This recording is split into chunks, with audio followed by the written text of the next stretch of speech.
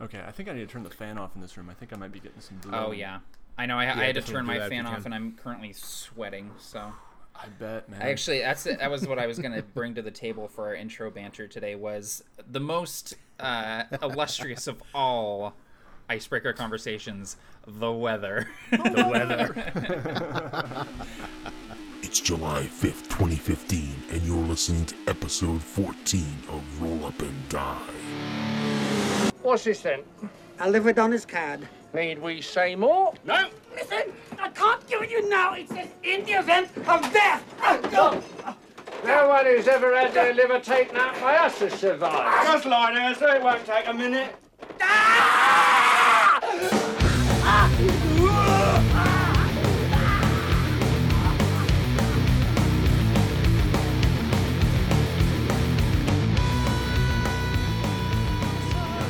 Okay, rock and roll. Cool. So Nate, you are from the Pacific Northwest originally, and Yes, you're going to be indeed. visiting up here in a little while as well. Sure But am. the weather up here has been progressively over the last few summers getting hotter and hotter and hotter to the point where it doesn't even resemble like Western Washington summer anymore. It's like we're in like high 80s up to high 90s at this point every single day. Not a cloud in the sky. If it rains, it's holy that crap. hot, humid summer rain that just like flashes, happens and then is gone. It's pretty miserable, man, and it's even more miserable because no one has AC units over here because we haven't needed them in the past. Well, you don't need them, right? Yeah. Exactly. It's Right. It's kind of like when they get an inch of snow down in Georgia. Exactly. Up here in New England, we're like Yeah. an inch of snow. We wouldn't even like.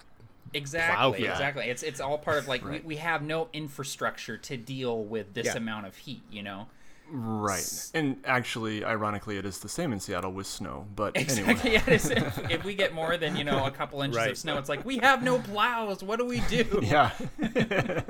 Yeah, I mean, thank goodness climate change is only a myth, right? But I mean, exactly. But I mean, yeah, up here, when our first year, and I think I mentioned this on the podcast before, our first year up here, we had a week where at night it got down to like minus 40 degrees. Oh my gosh. Which is the same again in Celsius and Fahrenheit, so no conversion necessary. Which is basically just freaking cold. Yeah. Yeah. Where you go outside and your face hurts from the cold. Right. And You can't breathe. You feel your skin sort of crystallizing as you walk out. That's Yeah. miserable, man. But Yep. but it's been getting progressively milder. We've still been getting we get a cold week like that around January, around the full moon, and so it's still been doing that, but not nearly as bad. I think I'm trying to think. I think this year it didn't get below minus 25. Okay. Which that's again, short to weather you guys, right there. I was gonna say, Yeah, that's not bad. I was gonna say to you guys, it still sounds cold, Yeah. but when you look at the difference, I mean, that's like a 15-degree difference, Right. And Yeah. the year before we moved up here, I should let people know in case they don't know, I live in northern Maine, maybe about 15 minutes from the Canadian border. And the year before we came up here, I think they had like a record snowfall of like 250 inches. Oh my gosh. For the winter. And it's just been getting less and less and less since we've been up here. Right. And so, it's I think we're going to be subtropical in the next decade. Yeah, you're gonna be pretty soon. You're gonna be like, I'm glad we bought this when we did. Now it's beachfront property. Exactly. This was good. This was good planning on our We part. can rent this out to people. They'll pay so much money to come vacation here. Yeah, see, we have cold winters in Michigan. Nothing like Maine probably, Right. but we have had actually a couple pretty bad winters that have been like, I don't know. We had a record number of days 2 years ago under 10 degrees or whatever. Yeah. And it just didn't get above like 15 degrees for like a month. Right. Yeah. Which is really rare. Well, But- where are you in Michigan anyway? So I'm in West Michigan, Grand Okay. Rapids area. Oh, And, okay. So you probably so don't it's not get- super far north. Yeah. I was going to say you also probably don't get the lake effects that a lot of places do. No, we're not quite close enough Yeah. to the lake. We get it to some extent, but yeah. But the summers are usually pretty miserable here. It's really been nice, and for the first time ever, I am going to Western Washington, where it's going to be like worse, less desirable weather from my perspective anyway. It's like 70s here, 80s, and right. it's kind of a cool breeze. It's humid, but at least there's that cool breeze so coming. envious, Nate. And then we're going to Seattle, and it's going to be like 90s. Yeah. Oh, I know. And the thing is, man, like my ideal weather is like the summers I had as a kid, where it's like maybe high 70s at the most, a little bit of cloud cover, so you get the occasional shady patch, and just nice, cool breezes just blowing through. That's the PNW that I know and love. Sure. I don't know where I am anymore. I don't even know you anymore, Washington. This is way too hot. Yeah, I know. Really, it's getting crazy, and you couldn't pay me enough to live like along the Gulf Coast. Oh no! I mean, I keep an eye on the weather, and this tornado season has been just insane. It started around Christmas, it seemed. Yeah. And it's just been like they've been getting hit by tornado warning after tornado warning down south. And then the hurricanes, I mean, the climatologists are predicting that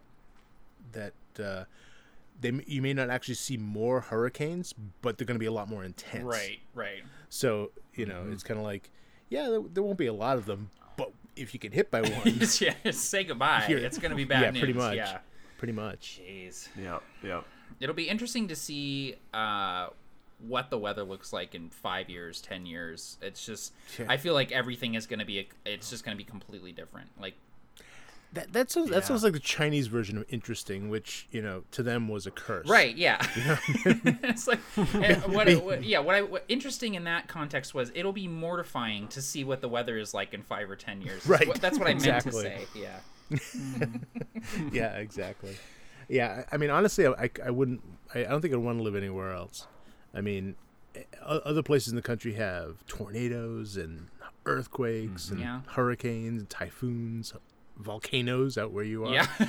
It's like, we can have it worse. So I'm liking it. Yeah, I know. I always think about the fact that we don't get, earthquakes or a whole lot of, natural disasters over here in Washington. But then I remember the fact that I'm like within driving distance of 2 active volcanoes, and I'm like, oh, that's right. You're living in the shadow of a volcano. Yeah. I always forget about that, but that is true. Yeah. Thank God. I live up on a hill right now. So. Yeah. Well, it's also dependent if you're west or east of the volcano. Mm-hmm. If you're west, it's definitely better because chances are most of the ash is going to go east. Exactly. So, and I am west of the mountains, so I'm feeling pretty secure in my location right now. I had no idea about any of this. This is good to know for future possible moves, Just don't buy a house in Sumner, Nate. They have the volcano evacuation route signs are just all over the place down there, and I'm like, I don't know if I'd buy a house down here.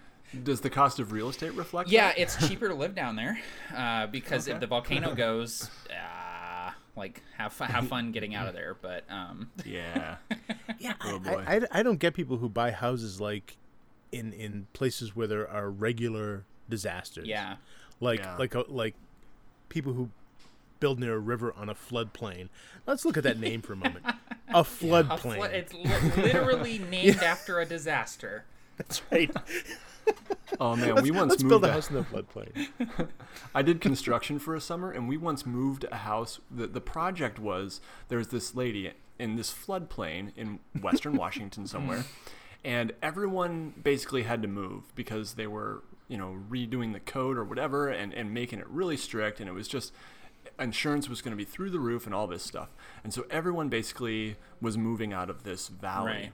Except this one woman, there might have been more, but we were paid to move this woman's house up onto, I don't even know what it was. I don't know construction very well. I was just a grunt. But, basically to raise her house a good 15, 20 feet in the air and her barn. And it was just like, wow. I mean, she was just that one old lady who refused to move. How do you even begin doing that? Like, we got to get this house from here to there. Like, I feel like, I don't even understand. Yeah.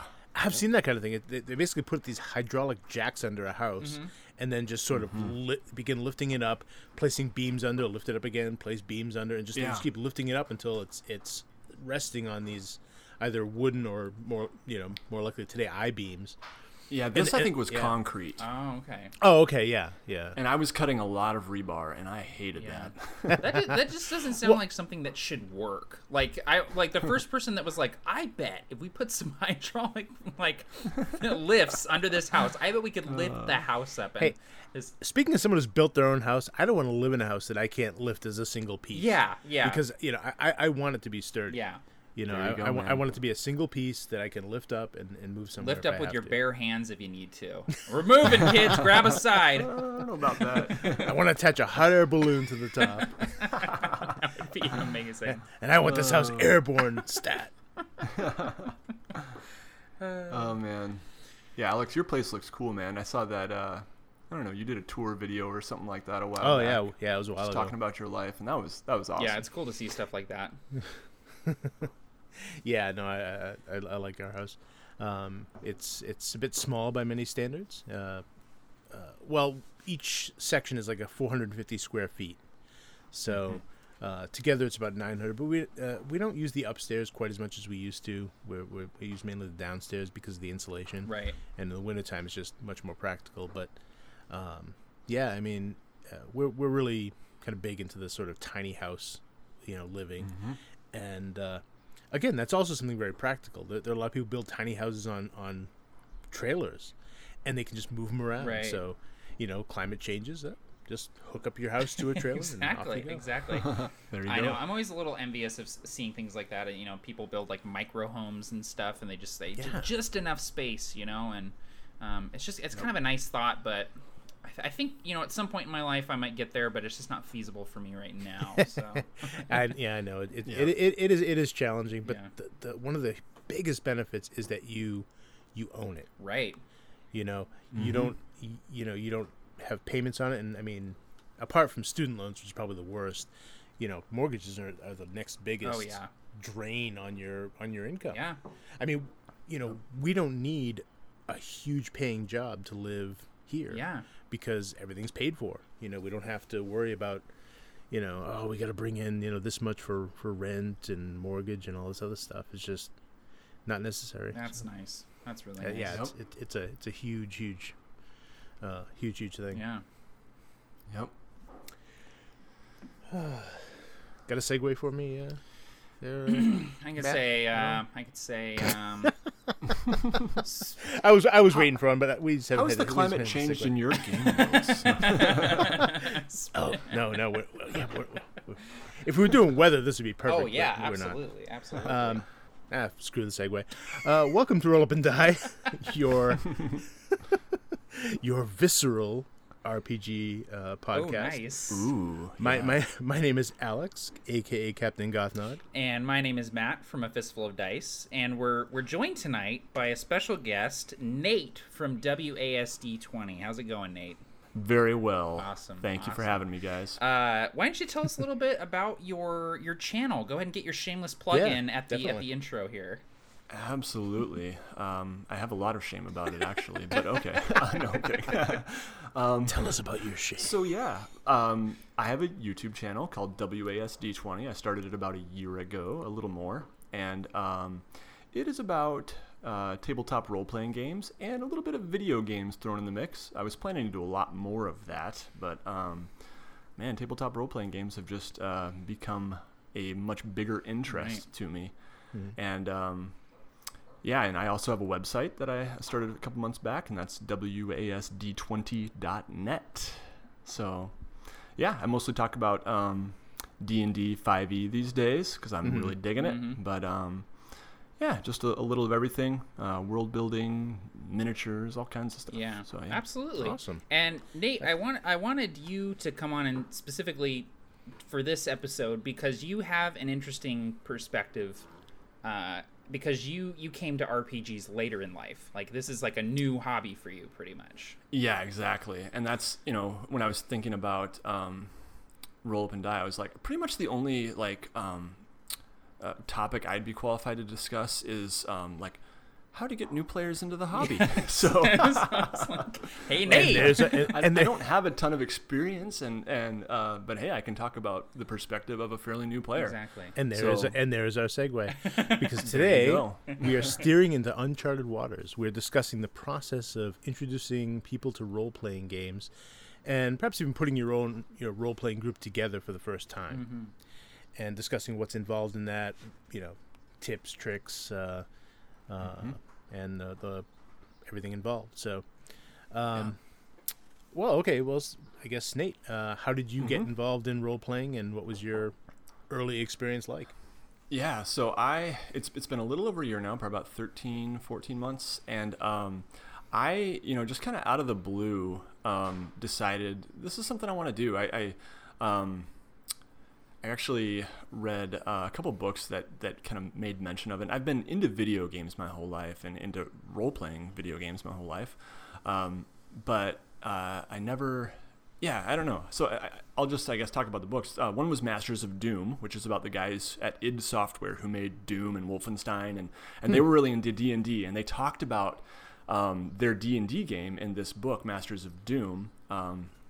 The author does, and how it influenced their game making, and it just sounded wild and crazy and like whoa, and they got so into it, and John Carmack built this world, and just they would scream and yell, and it just sounded amazing, and that was a couple years ago. And then I also read Ready Player One, which is a novel that kind of it's just chock full of geek stuff, and so D&D is a part of that, and they kind of make mention of it there. So I just decided, this sounds interesting. I'd like to give it a try.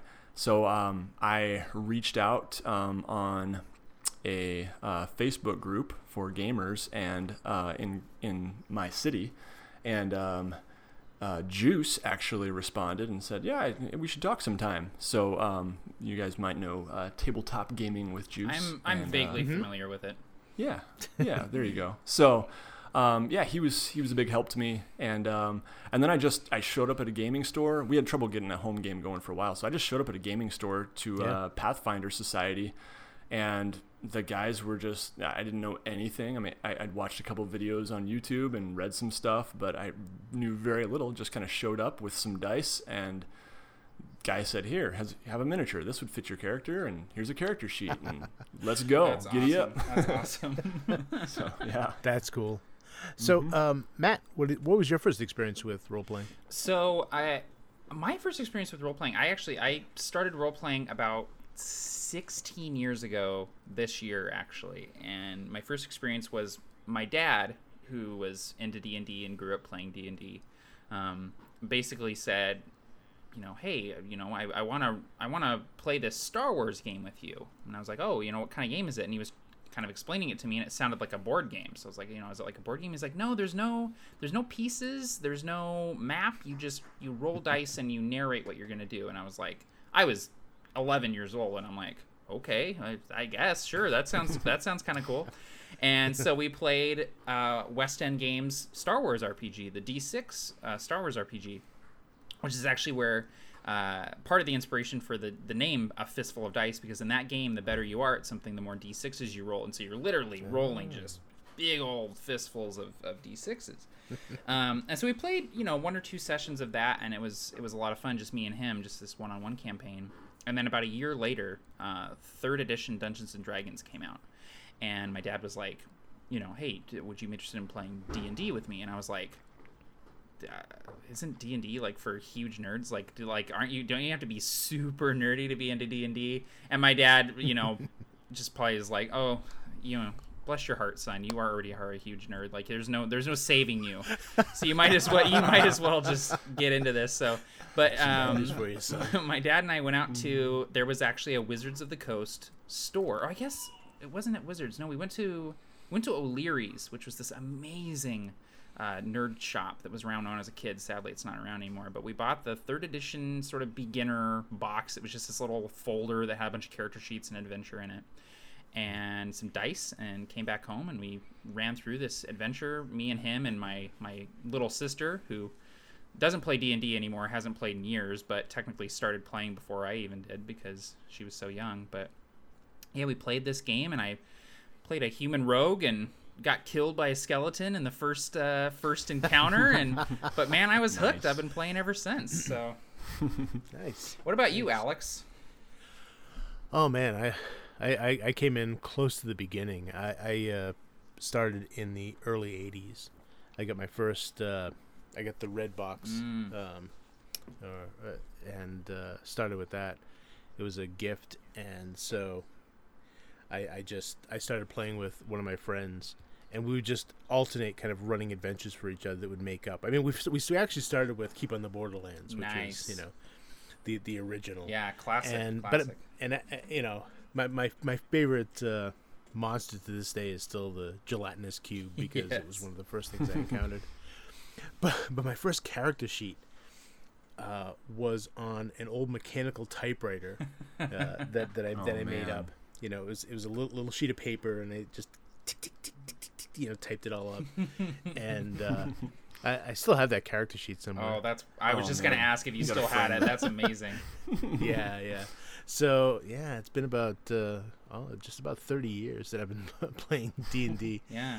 And we also played other games as I got into high school.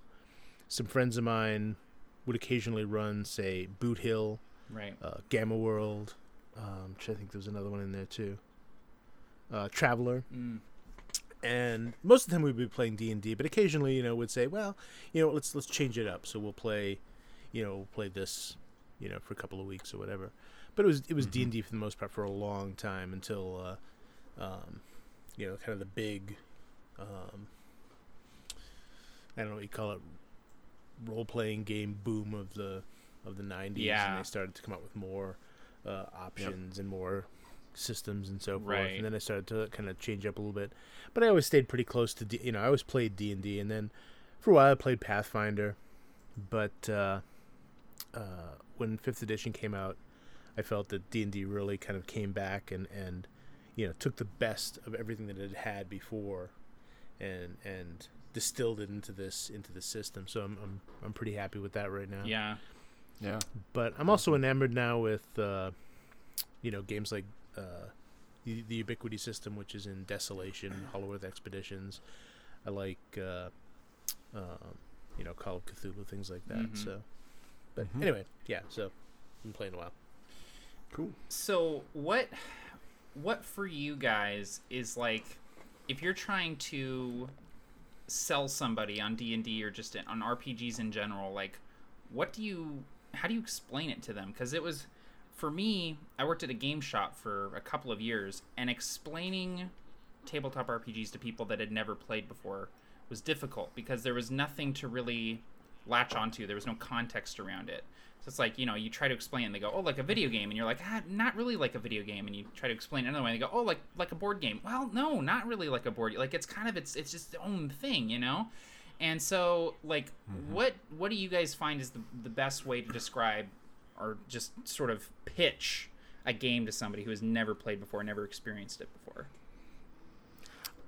I think the term cooperative storytelling is a good one to use. It kind of gets people into the mood of what's involved, because each person is sort of adding to the story, ideally. And you know, the GM may have, you know, kind of the overall arc in mind, but the players are still adding to the story and can change it as much, if not more, sometimes than the GM can with their actions. And so seeing it as a cooperative story, I think, is big. But the people really have to have that kind of creative spark in them. They have to be able to have that desire to want to create and to imagine. Right. And for some people, it's hard. Oh yeah, definitely. Yeah, I would say it's hard for my wife. You know, I've been trying to get her interested in it, and yeah, I think that, you know, I actually showed her a bit of the new Will Wheaton thing last week, just like session 0, because one of her struggles with it was, this is for nerds, or this is for, you know, weird goth people, or I don't know what, right? The main pastime of basement dwellers. That's Vampire the Masquerade. Yeah, There you go. That's Onyx Path. Yeah, you don't need to worry about that. So yeah, I showed her some of that, and she says, okay, I'm starting to get it, and she kind of got over the it's just for nerds thing, because these people seem like normal, well-adjusted people, but unlike me apparently, or I don't know. Yeah, like when she's like, well, you play it, but that's not a good like barometer for me. I need something else. You're insane. I can't do what you do. So yeah, I think the thing she came away with, though, okay, it's cool. I kind of am starting to get it more, but she doesn't have that desire to create as much as I do, at least. Right. And I hope that does awaken within her, but if it doesn't, no big deal. And yeah, so you're right, the creativity thing is a huge part of it, and I would say collaborative storytelling or cooperative storytelling is a great way to describe it. Yeah. And at the risk of sounding like the old man who's yelling at the kids to get off my lawn, I think imagination is not as valued as today as it was when I was growing up. I think it's I don't know, more things are done for kids. When I was growing up, we had, if you wanted to pretend you had a gun, you had to get a stick. Right. Yes. Until you could afford maybe a BB gun. Mm-hmm. But there's so many toys today that try to do everything for the kids. They make noises, they make movement, they do everything. And then you get into video games and everything is sort of imagined for you. Right. And so the art of imagining yourself is kind of fading a bit, and the tack I usually come to with people if I'm trying to get them interested in role playing is, have you ever watched a movie and been angry at what the characters were doing? Yeah, like they were doing something so stupid or so bad or so that was just wrong. It's like, no, don't do that, and you get angry at it. Well, you know what? What if you were the character? What if you could be that guy? What would you do differently? Yeah. And now suddenly you can put them into that role. It's like now they have this power to be the hero in this action movie. Right. Yeah. And what if you could stop that guy? Yeah. Right. Yeah, right. From doing something stupid. Yeah, exactly. Your friend who's sitting across the table from you. That's idiot. Stop him from doing something stupid. But what if you could change that? Yeah. And in this type of game you can. Same thing with video games. Have you ever run into a point where, you think your character should be able to climb a rock and you can't? Or pick up something off the ground and you can't. In a role-playing game, you can. Yeah. You can do anything that you can imagine. That's a really smart way to describe it, because that's the thing is it's difficult to liken D&D to other media, but if you do it in a way that's like, well, this allows you to do things that these things can't. I think that sells it more to people who might not necessarily be super interested in it. And it's interesting too, Nate, that you're saying, my wife is not super into it because she doesn't like to create as much. And what I found with D&D is like there's something in RPGs for everybody. Like even if you don't necessarily like to contribute as much in the collaboration of the story, like maybe you really like combat, maybe you really like describing the the narrative of the combat and the cool stunts and moves you're doing, or maybe you're really into interacting with other characters and conversing with NPCs and also people around the table. Maybe you're really into the mechanics of it, maybe you're really into the rules and building a character that does all the things that you want them to be able to do, and all of that stuff, it all contributes to the experience. It all contributes at the table in different ways. Yep. And so what I found is, like, even people who at first aren't so sure about it, if they keep up with it, they'll find things that they like about it.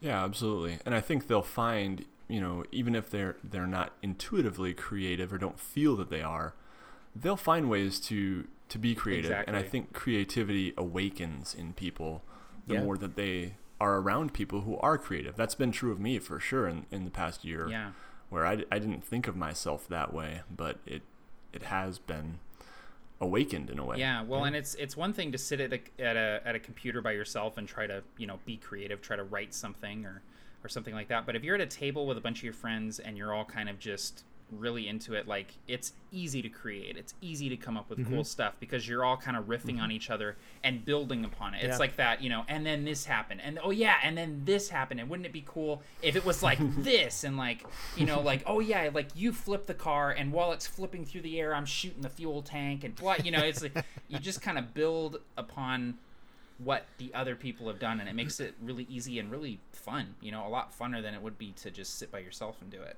Sure. Yeah. And there are genres for just about everyone out there. Oh, yeah. I mean, the obvious ones that we're familiar with are sci-fi, fantasy, you know, we're really into those. Horror is one. But, I mean, with the proliferation of indie indie role-playing games, you know, you have something like Fiasco, where, you know, you can just have it all entirely dialogue, and it can be a romantic comedy.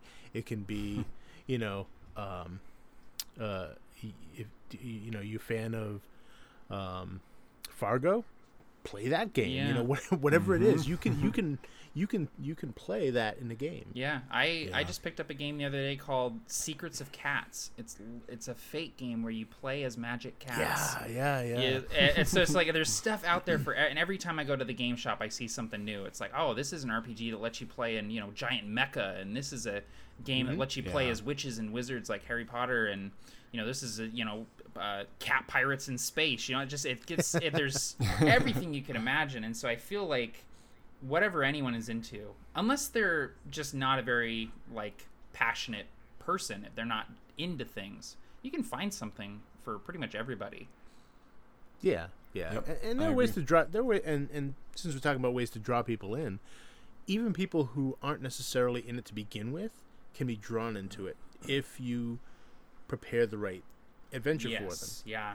And this sort of leads into the thing that I was interested in kind of talking about, which is making sure that the group that you're putting together is all on the same page as far as how they're going to role play. Yeah. You know, because that is a crucial thing if you're going to be starting a group, if you're going to be even just learning a role playing game from scratch, or trying to get other people into it. You know, make sure that you talk to everyone ahead of time to know what kind of game they want to play. Yeah. Yep, totally. Yeah, it is really important to make sure that you're running a game that everyone wants to play in, and also that you want to run. And you know, it's like I have, you know, people in my at-home group who, you know, maybe they don't enjoy D&D as much. They can't get into it. They have trouble sort of picturing the things in their heads. But, you know, I'll run a Call of Cthulhu game, and all of a sudden there's things that they can latch onto. There's cars, there's phones, there's guns, you know, and all of a sudden they're really, really into it because they can relate things to something else. And, you know, I might run, you know, Star Wars for one group, and they might eat it up. I might run it for another group, and they might just be like, I'm not really into Star Wars. This isn't really that fun for me. And then beyond that, just like you're saying, Alex, like how the table feels, how immersive are you going to get with the role play? How, you know, what's the tone of the game going to be? Is it going to be violent and dark, or is it going to be kind of like high adventure and fun and you know, kind of mythic heroes and stuff like that? And so it's important to get a feel for what your players want and get a gauge for that and implement it to the best of your ability at the table. Well, and some of that is about just having open communication. Yeah. You know, being able to talk to everyone ahead of time, saying, okay, look, I'm planning on running a PG-13 game. It's going to have some minor adult content. The language is going to be rough sometimes, but we're not going to go beyond that. Right. But you might also have a game where, look, I'm running an R-rated game. There's going to be gore. There's going to be torture. There's going to be, you know, gratuitous sex. There's going to be all these kinds of things. Sasquatches. Oh man, what are the chances of that, though? Come on. But no, so, but you know, you know, set up the game ahead of time and say, this is the kind of game I'm running. Yeah. Is this something that appeals to you?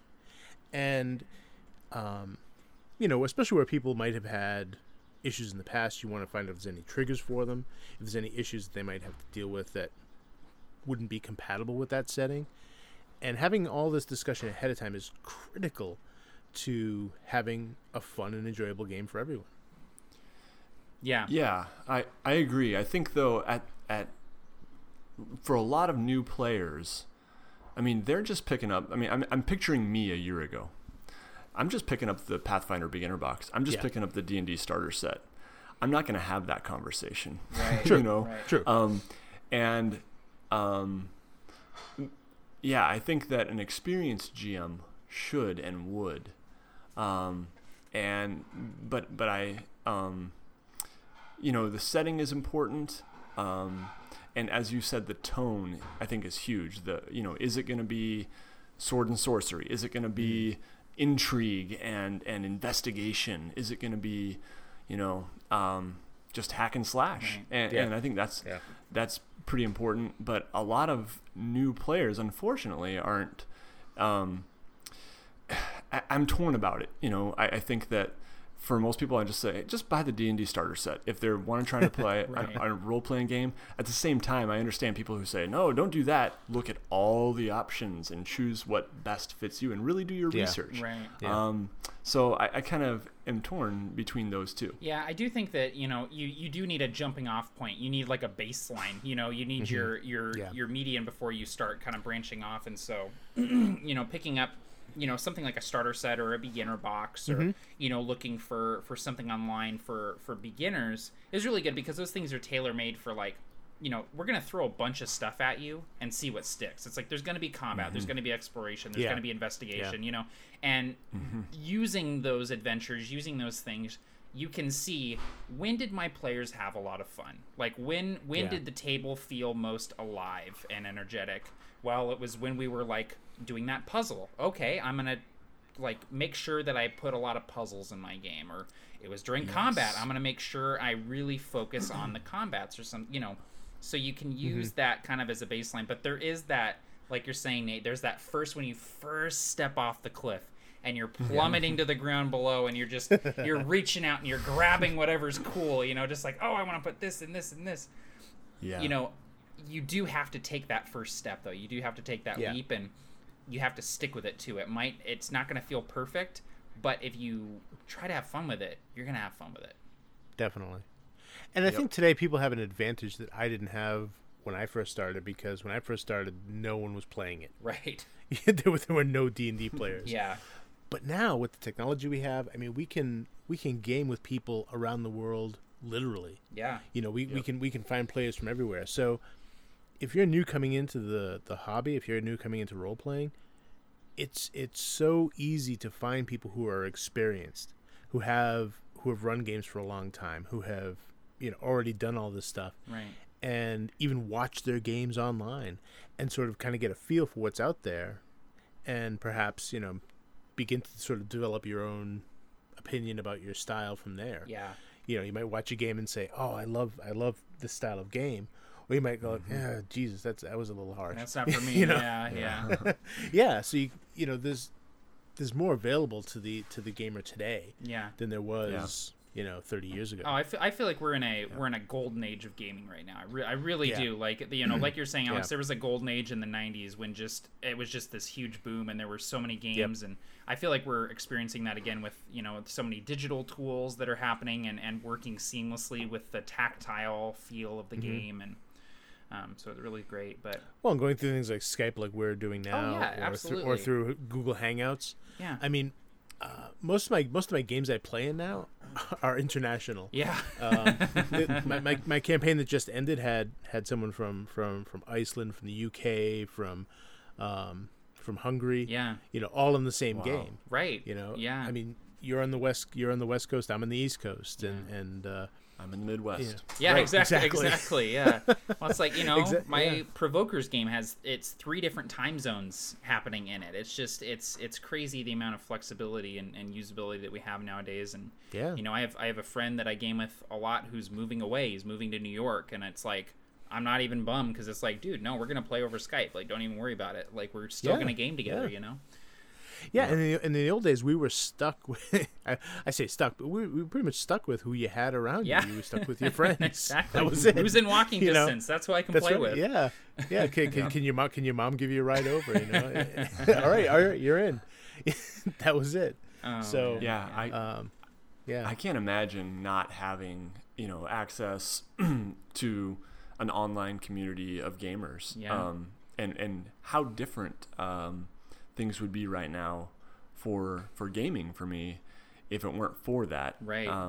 You know, I have a pretty good home group that Juice GMs, and we get together about once a month usually.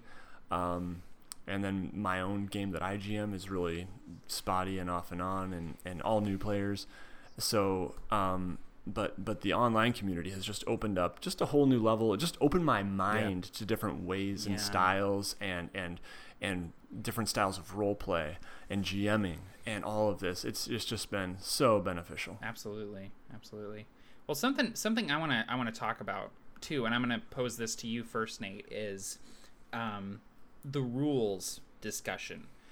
That's one of the biggest hurdles, like along with getting people into role playing, is the rules. And I have a very like kind of hands-off approach where it's like, here are the basics and you're going to learn as we go, because I don't want you to worry about the rules. I don't want you to get hung up. But for you, Nate, like you first started playing Pathfinder, which is a tome, a massive book. Lots of rules, very, very, very crunchy. Yes. So what for you was most beneficial when you were first coming into it regarding the rules? Like, how did you go about that? Well, you know, I did read some of the rules, and I did watch some actual plays and watch some YouTube videos and tutorials and stuff like that, and read online and asked questions on forums and on Reddit and whatever. But I think the best thing was what I did is that I did have a sort of a foundation before showing up to my first game, you know, just via those things I had mentioned online and whatever, reading the books. But I just showed up and I didn't know that much. I didn't know the difference between my D12 and my D20 yet. Mm-hmm. And you know, I still don't sometimes. And I just and they made it very clear online, you know, on this it was a meetup group actually. They just said, hey, no experience necessary. Mm-hmm. And okay, I'm taking them for taking their word on that. Right. And I showed up, and you know, they were just very helpful. And so I think, yes, that hands-off style that you mentioned is the best. And shameless plug for my How to Play D&D series. I kind of try to make a point of mentioning that, even though I get into the rules a lot in some of my videos and do character creation and all this stuff that's dealing with the rules and looking at the book. I try to make clear that, you know, the best thing to do is just to show up and have an open mind. Yeah. And hopefully people will be in a place where they have a GM who can work with that. Exactly. And I think that's the kind of GM that we all are.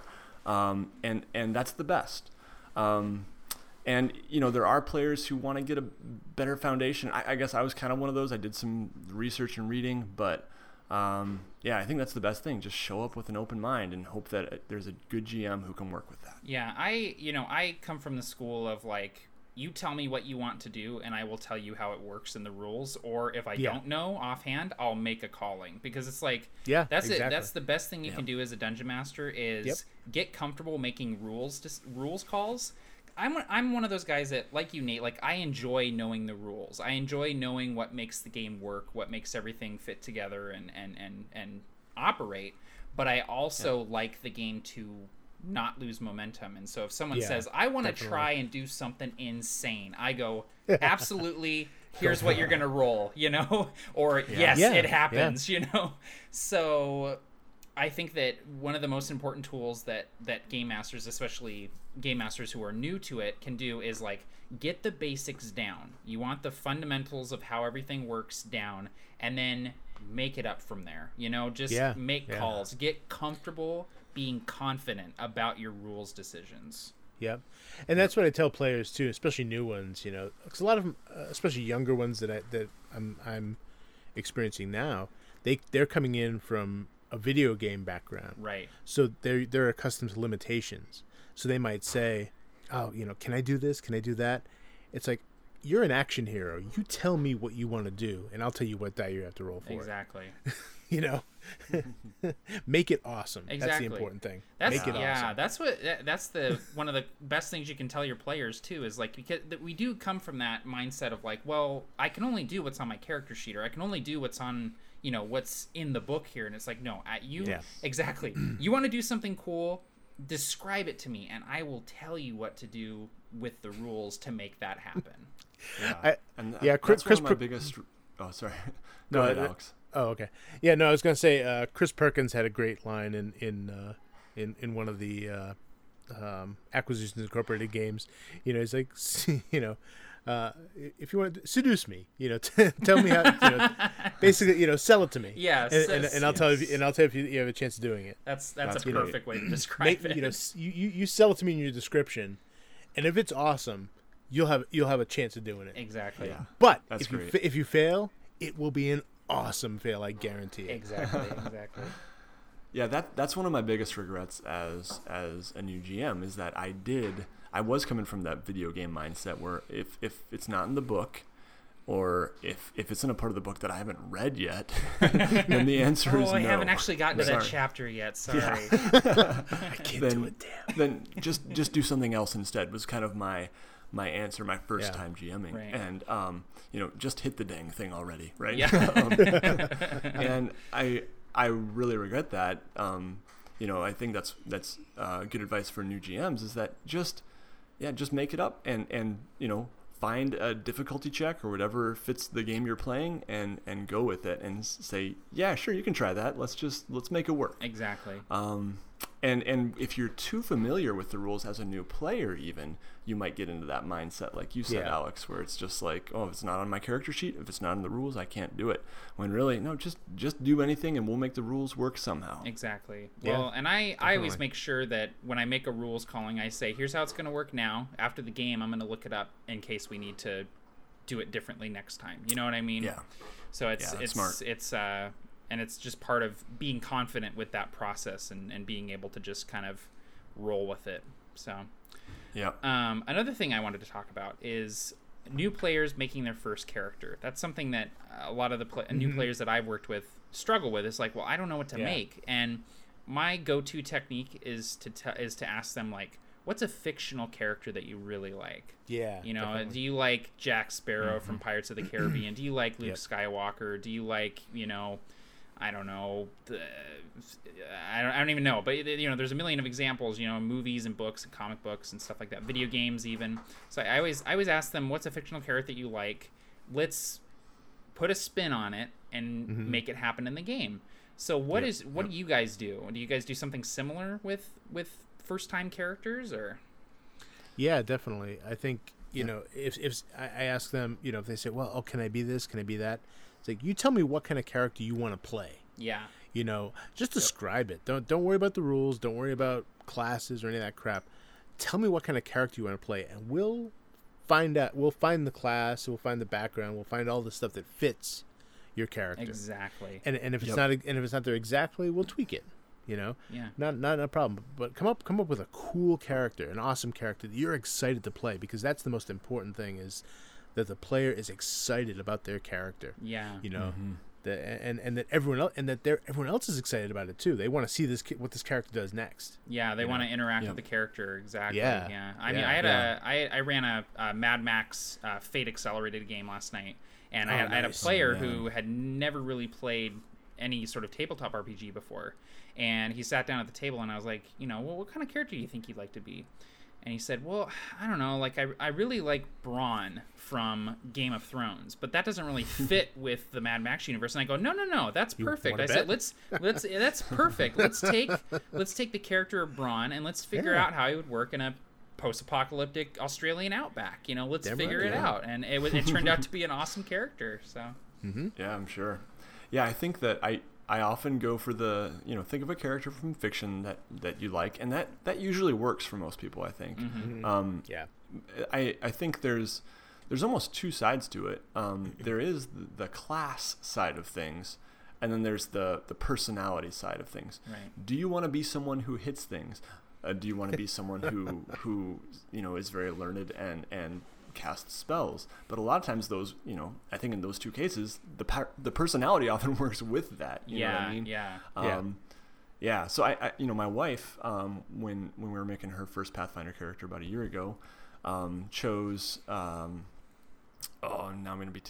Katniss from the Hunger Games. I was like, perfect. Nice. I kind of like her, and it's like, she hasn't read a ton of fantasy or sci-fi or anything, but she knew that character and liked that character, and so we went with that, and made her a rogue who was focused on ranged combat, and it was great. Yeah, exactly. It's just a really, because new players, they see the character sheet, they see the book, and it's overwhelming. It's like, oh, there's too much. There's too many options. I don't even have a place to start from. Right. And having them just say, a character that they like, that they would enjoy portraying, is a really easy way to just boil it down to the essence, the archetypal sort of, thing, and make it happen. So yeah. Well, that's the thing. It doesn't even have to be fantasy or sci-fi or whatever it is. Yeah. Just pick a character from The Sopranos or Walking Dead or whatever it happens to be. Exactly. And that character will fit into the setting. I guarantee it. Yeah, I just pick a made character from Family Ties, for God's sake. I mean, it doesn't matter. Three's Company. Go for it.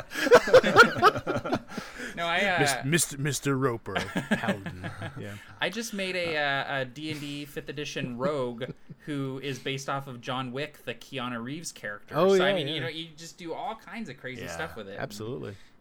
I should point out that we probably should field a few questions. Yes, here, we since should. We're pressing on in our regular time. Yes, here. we are. Awesome. So, Matt, if you want to, I can do that. Fish out some gems. Yeah. For So we had a huge amount of questions for today's episode. Hopefully, people people did a great job liking the comments or the questions that they wanted answered. So the top one, the clear cutaway winner, comes from Andrew Shamu, who says, "Awesome! The best way to get newbies to roleplay. Also, perhaps tips to help newbies feel less awkward when role-playing." So basically, how do you get people comfortable portraying a character at the table? I have some techniques on this, but I'm going to shoot it on over to Alex first. Yeah, I guess as a GM, that the big thing is to lead by example. To do it yourself. Put yourself out there to make the goofy voices and just have fun with it, Thanks, folks, for coming into my house. And just enjoy it. And they're going to feel comfortable doing it because you're already making a fool of yourself. Exactly, right? exactly. So be like, oh, okay. It's that, peer pressure, or it's not really peer pressure, but kind of peer acceptance. You're doing something silly, so okay, it must be okay for me to do something silly too. Well, so and it's like as long as you're a bigger idiot than they are, like always be a bigger idiot than your players, and they will be comfortable role playing. Great advice. You can write that in stone. Be a bigger idiot than your players. But I think just leading by example is huge for new players and for older, more experienced players who just they're more into the crunch. They're not really into the role playing in character sort of thing. And so you put them in situations where they're in a conversation with an NPC, and don't just say, he looks at you and he says this, without any expression. But no, if you're not a voices person, contort your face, squint one of your eyes, or get a weird pirate sneer on your face.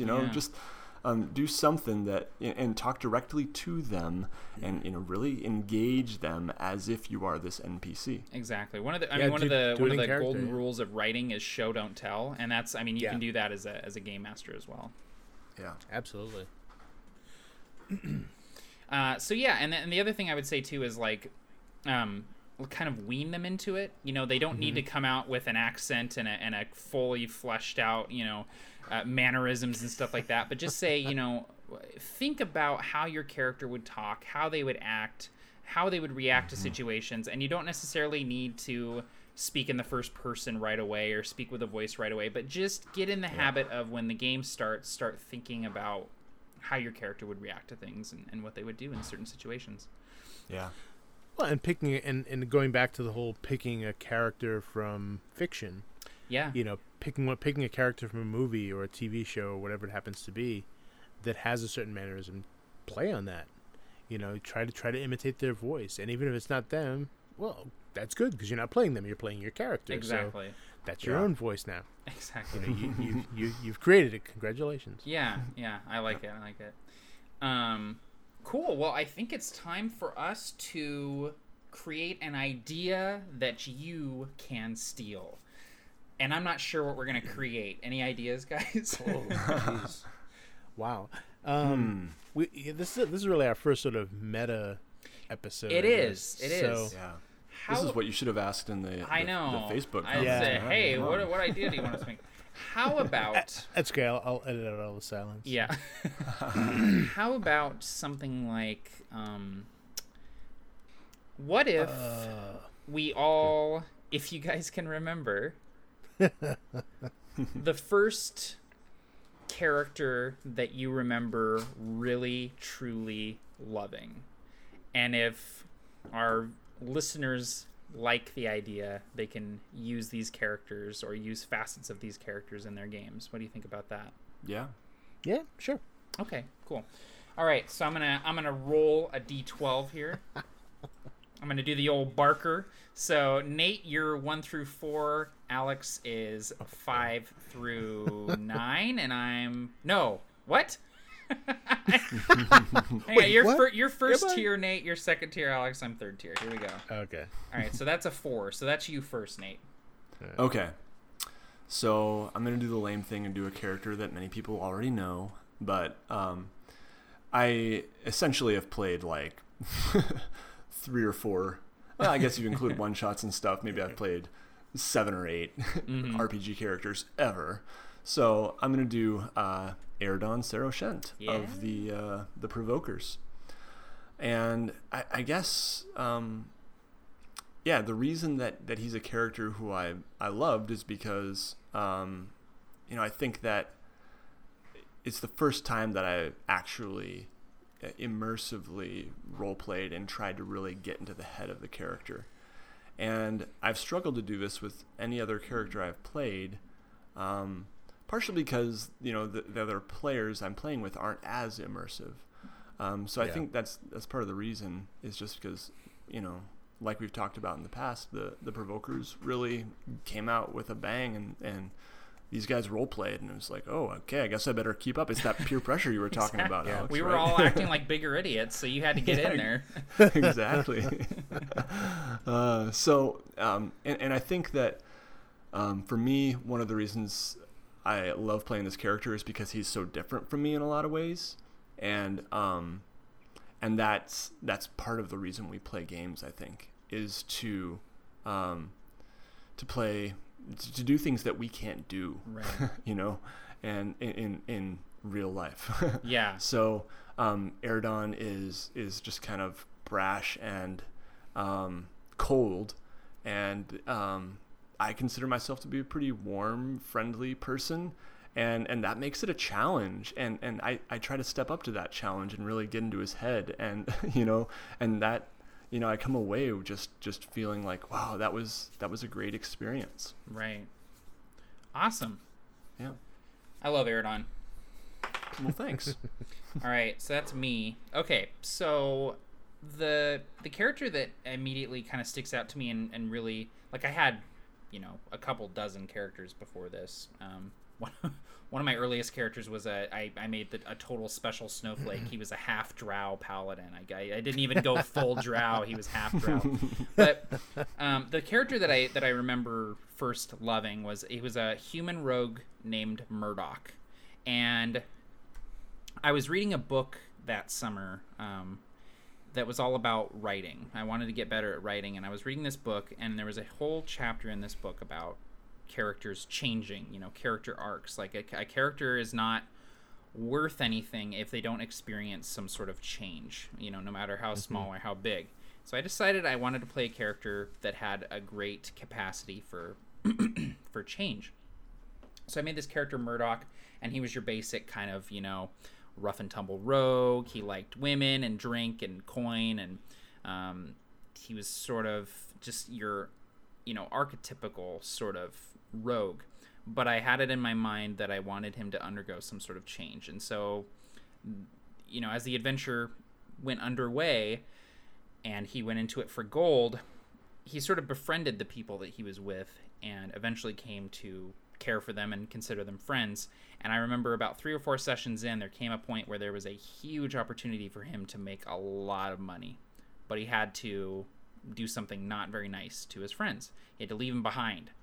And I knew then that was my moment to have this character grow and change and progress and evolve. And so he chose his friends over the money. And, the way I role played it, he couldn't believe that he had done it. It was one of those, I cannot believe I am choosing these, assholes over all this coin that I could get, but I'm going to make this decision.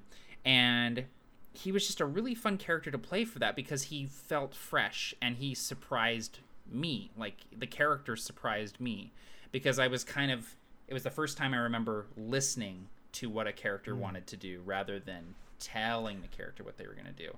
And that's another old writing thing is like, listen to your characters. They'll tell you what they want to do or where they want to go. It's kind of the same with D&D. Like, if you follow your gut, if you're in character, you don't have to matter, like, would my character do this? If you're having your character do it, then yes, they would do that. Like, don't worry about it. It's like the Ron Swanson quote where someone says, that's not the behavior of an award winner. And he says, well, I've won an award, so everything I do is the behavior of an award winner.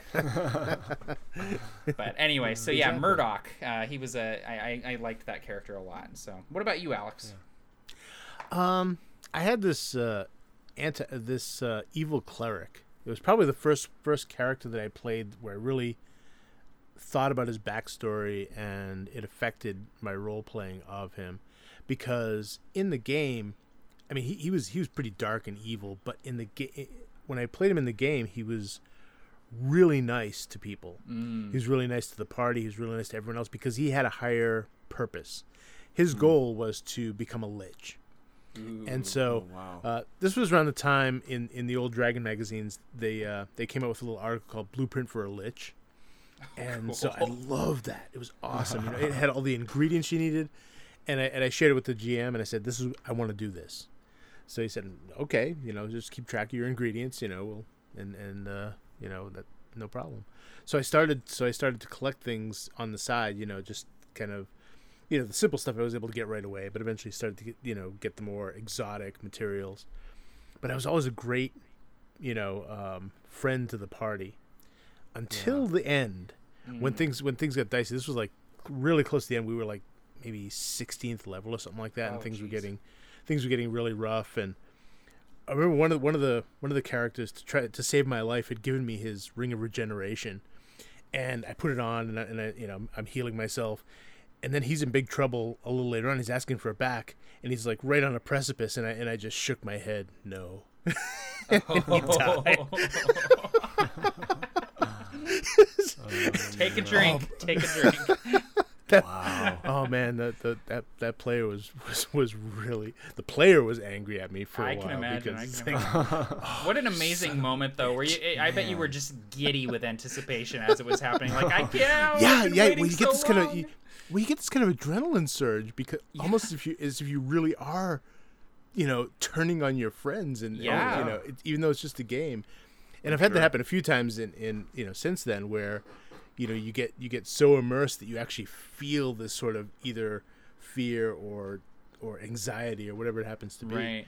Yeah. But that was one time that I was so into the background of the character and his true motivations versus what he portrayed that that event finally came up and of course none of the other characters were around, so they didn't know that I let him die because to save myself, that sort of thing. Oh man, yeah. But they knew. Yeah, exactly. Oh man, so, that's intense. That's really amazing. So that's a great character. I'd say that's some pretty good ideas that you can steal there, folks. Go ahead and make yourself a character whose entire goal is to become a lich and screw over his friends. I like it. I love it. There you go. Just as you can be evil in a good party. Exactly. Exactly. If you have a higher goal in mind. Yeah, well, the thing is, most evil people, their goal isn't to, I'm going to kill every single good person I see. Yeah. It's like, no, I'm going to have a goal, and you know what? These people, these good people, they're going to help me get there. Like, I'm going to help them in whatever they need because they are helping me out. So exactly. Yeah. So that's why I never make that restriction. Don't play an evil character. It's like, no, if you want to play an evil character, just go for it. Just try to be a team player, maybe. Yeah, exactly. Well, that's it. Yeah, exactly. And that's where good metagaming comes in. Play a character that's going to keep the group together and playing together. Yeah. Exactly. You know, yeah. Beyond that, you know, go for it. Yeah, absolutely, absolutely. Well, awesome, guys. So I would say that we did a pretty good job of, well, if someone has never played D&D before, we definitely talked it up quite a bit in this episode. So maybe if you're trying to get somebody into the game, have them listen to this podcast. But the takeaway is just, for me, it's like, if you're passionate about tabletop RPGs, let that passion come through in how you present the game and how you play the game, and the people that you play with and the people that you indoctrinate into this wonderful hobby of ours will latch onto that and sort of by osmosis come to love it as well. At least that's been my experience for the most part. So Agreed. Yeah. Yep. So, but I just want to say thank you again to Nate from WASD 20 for joining us for this episode. Appreciate it. Thank you. Yeah, definitely. Thank you guys for having me. Yeah, and it's fun. yeah, absolutely. And I am Matt from A Fistful of Dice. My name is Alex, a.k.a. Captain Gothnog. And may the spirit of Barker guide us home. Here we go. Godspeed. Blah. That was a bottle that just fell over.